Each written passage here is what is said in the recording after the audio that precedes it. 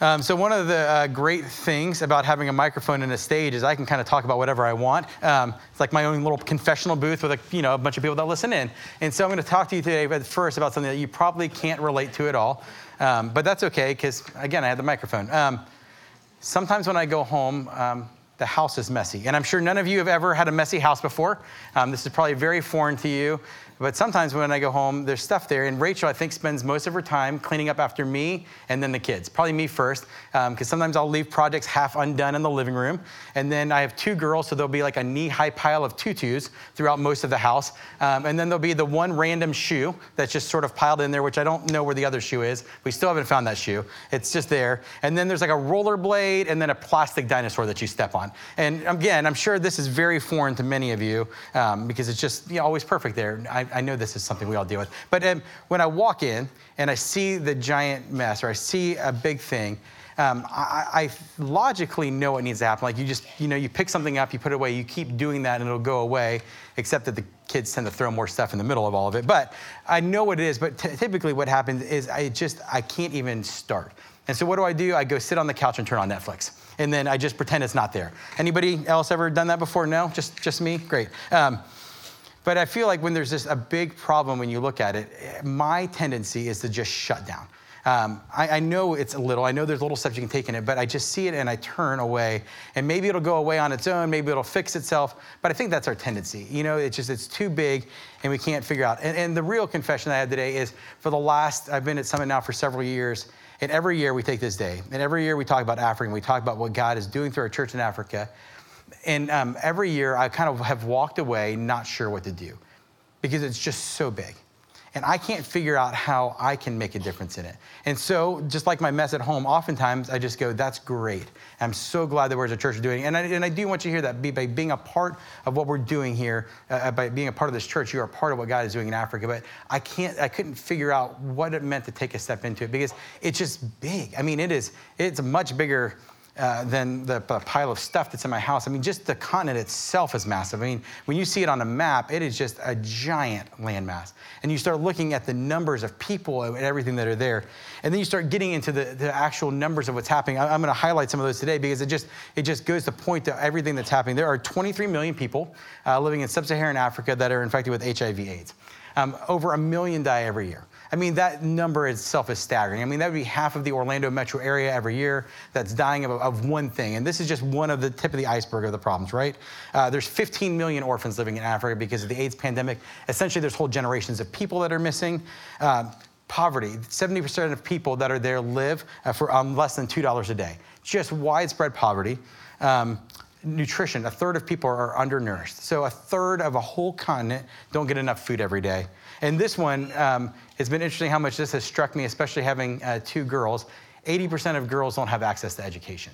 And then there's me. And how do I do anything about that? I mean, the problems are so big and it's so massive. And like the pile of stuff at home, it's much easier for me to walk over to Netflix and just kind of tune it out and know that there are good people doing stuff, but I could never quite figure out how to get into the door. And it's not something that I was foreign to. I mean, since Rachel and I started dating, this was on the radar that we were going to go to Africa. Since she was little, her parents' friends were missionaries there. It's been on her heart to go there. And I've never been opposed to going. It was we had tried before and it hadn't worked out. But to figure out how I was going to make a difference, I couldn't figure that out. I just didn't know. And even as we talk about it year after year, and I mean, one of the first things when I interviewed here was like, you're going to Africa someday. I'm like, that's great. I have no problem going, but I didn't know how to even get started in the midst of caring, of seeing, of taking the next steps. And I think if we're honest, we all have that question. We all have this question, and it looms not just with Africa, but with so many areas in our life. And the question is, can little old me make a difference? Can I make a difference in the midst of all this stuff going on? For some of you, that might be in your job. Can I make a difference in the culture of this giant company with its Byzantine layers of stuff? Can I make a difference in the day-to-day of the 60,000 some odd hours I'm going to spend at work? Can I make a difference? Can I make a difference in my neighborhood? I know I'm called to be my neighbor. We've been looking at that in the story of the Good Samaritan, that we're supposed to love our neighbor. But there's 500 people in my neighborhood, and instead of starting with the one, just seeing the whole neighborhood, I don't even know where to start. Can I make a difference? I think a lot of times that comes up in our family when our kids are grown, and so many of you are asking the question, can I make a difference in their life anymore? Or maybe things haven't worked out the way they wanted to. Maybe it's with your parents or your siblings and this multiple layers of things that have happened in the story of your family. Can I make a difference in the life of my family? And we can get so stunted in the midst of that question, can I make a difference? And that never starts, and we just sort of shut down and move on. And Africa throws all of those laser focus into this giant pile of asking the question, can I make a difference? Can little old me make a difference in the midst of this giant thing? When I've tried to wrap my head around, especially Africa, I can't figure out what to do. Like, what was that first step? And so again, I would sort of move past it and just wait till the next year and go, maybe this is the year that God would kind of open that door, or I would see. But the way I was finally able to see in was maybe a little bit taking 4 steps too far, was to go to Africa, right? I probably could have started with reading the internet or talking to somebody who went, but so I signed up to go. And in the midst of signing up to go, the thing that really changed a lot of it was we had to start reading the news. And I love reading the news. I've got like thousands of articles that pop through every day, and I kind of keep up with what's going on in the world and whatnot. And so I started reading the news in Malawi as part of our assignment. And as our group kind of walked through it, one issue started really standing out in the midst of all of it. In Malawi, people with albinism who here that's not even a thing. I mean, it's people whose skin looks a little different. And they were being hunted and killed because there was some belief that there was magical powers that was imbued in their body. And nobody kind of knew why or how. But there was this really huge crisis. And again, the problem was so big, people being hunted. What is this? I mean, this is the 20th century, or 21st, I don't know the numbers. Somebody can fill me in on that later, I'm sure.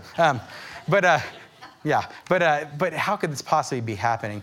But then what was so interesting is our group was there, and we realized that some of the kids that we would be working with in the VBS that we were running had albinism. But they didn't just have albinism, they had names. They were people that we were going to know, and some of our friends that were going introduced us to them from a distance that we were going to be working with them. And all of a sudden we realized we're going to have a chance to walk alongside and encourage a couple of people that are dealing with this every day.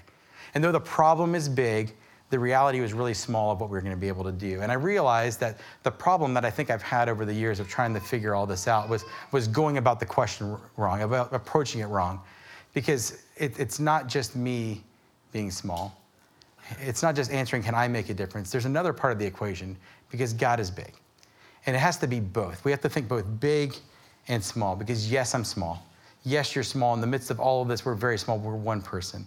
And yes, the problem is huge. I mean, everywhere in all of our lives, but especially in Africa, the problem is huge. The numbers are staggering. But that's not the whole picture, because God is bigger than any of these problems. Our God is a big God. And it's a God that cares not just thousands of years ago, but today. And our God uses our small actions to make a difference. Over these last few weeks, we've been looking at the Good Samaritan story. It's on your bulletin, and many of you are familiar with it. If you haven't had a chance to read it, I'd encourage you to take that home and look at it today. We're not going to go real far into it, but as a reminder, Jesus is asked, who's our neighbor? What do we do? And he tells this story of 2 men who were close to God, who saw someone beat up on the side of the road and saw him but continued to walk on and didn't stop to help. Yet a third person, a Samaritan, a person who was so far removed from the story, a person who was so unlikely to help, stopped, picked him up, bandaged him, took him, gave of his life, and had mercy on him. He acted upon what he saw. And I imagine if the Samaritan was a real person, that there were certain questions he could have asked and stopped. In the midst of the question of, can I make a difference? I think it would have been really easy for him to stop, because we learned that this road was a treacherous road. It was steep, it had caves, people hid, there was robbery and violence all the time. And there was a part of him who could have not even started on the road because the road was just too much of a problem. Yet there he was on the road. And in the midst of it, he finds this man. He could have said, what can I possibly do? I might get jumped. There's something happening. And he could have continued on, but he didn't. He's an outsider. He could have been accused of hurting the man when he brought him to the inn. It would have been very likely that they would have been looked down upon. And so the problem could have been so big of what can I possibly do? They're just going to accuse me, and walked on. He could have asked the question, can I afford it? It's going to cost time and money. It's just too big. It's too much. I'm just going to go do the equivalent of Netflix of whatever that was in their day. But the very real question he could have asked and stopped with could have been, what difference can little old me make? He's almost dead. He's on the side of the road. What can I possibly do? But we see something vastly different in this story.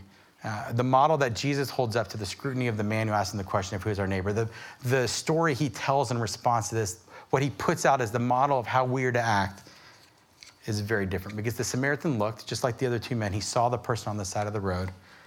But he didn't see the enormity of the problem. He saw a need he could meet. He looked into the eyes of a man who was injured, and he acted. Very different. He saw right into the eyes, and he acted. And Jesus' life was marked with similar actions. Jesus comes into the earth, and he comes face to face with the largest problem known to mankind, the problem of our separation from God, the problem of our sin, the problem of us never being able to live up to a good and perfect and holy God. And he knows from day one that his life mission is leading to a cross to give his life for us. The biggest problem that we could ever know, much bigger than any of this. Yet in the midst of all of it, Jesus continues to stop. Jesus continues to stop and care about the one in the midst of a giant problem. His everyday life that's recorded in the Gospels keeps showing him over and over and over again going to people and caring about them. And if you've never taken a chance to learn about that Jesus, I cannot encourage you enough to see the heart of God that's in the Gospel as Jesus cares for people. He stops and he makes mud and he wipes it on a blind man's eye so he can see. He doesn't have to do that. He can snap his fingers, yet something in the moment of him being able to physically touch another person and to walk into their life to heal him. He feeds hungry people with fish and loaves and meets a physical need they had as they're sitting there with him. He speaks to a woman at a well who hadn't been spoken to kindly, probably in a long time, who's separated out from the rest of her people, and he offers her living water and speaks into her life. He touches a leper who hadn't been touched in years and reaches into the deepest recesses of his need in his soul. And doesn't just heal his leprosy, but he heals his physical touch that this man has been missing. He stops in the midst of a crowd and listens to a woman's story, her whole story, who's been on a lifetime of bleeding. And as she's healed, he doesn't just heal her physically, he stops and listens to her whole story. That's the Jesus who stops and cares individually in the midst of a giant mission. In the midst of crowds, in the midst of all this going on, Jesus stops for the one. For him, then and now, individuals matter. As we were walking through the series, and if you haven't had a chance to listen to the 3 parts that Zach did on the Good Samaritan, I'd highly encourage you, go back and listen to them. They're on SoundCloud, they're available online. It really lays a platform for what we're talking about the next few months, and he does just a great job of walking us through what does it look like to love our neighbor. But one of the things he really pulled out that was just moving to me is the singularity in the great commandment. Jesus says in Luke 10:27, love the Lord your God with all your heart, and with all your soul, and with all your strength, and with all your mind. And love your neighbor as yourself. And it really struck a lot of us in that command, love your neighbor as yourself. Not love your neighbors, love your neighbor as yourself. It's very pointed, it's very singular. And if we only see the problems that face us and not the person, we miss an opportunity. If we can only see the millions and not the one, then we aren't able to live in our world as Jesus did. Jesus saw all of it. He saw the big picture, and he over and over and over again saw the one. I would venture to say that we cannot fully or rightly engage in meeting any big problem that God leads us to face if we fail to see the individual faces of those made vulnerable by that problem. Africa, it's not a place of problems. It's a place of neighbors, of people loved desperately by God. It's a place filled with names and faces and people who God created, who God still loves, who God is present with right now. And if we miss that, if we miss the opportunity to see them face to face, we miss an opportunity that God puts right in front of us. We need to put a face on our neighbor. It's that perspective that gives all of us little old me's the power in the face of these giant challenges. And when we do, when we see it, when we're able to put that together, we get to God see and use our small acts of faithful obedience to make differences, big differences in the world.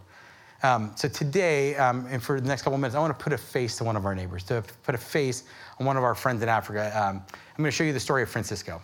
And Francisco is a great guy. I had a chance to meet him this past summer. He has an incredible story. It's not the easiest, but Francisco's story is made up of a lot of individual people who have taken steps, and a big impact is made. So let's check out Francisco's story.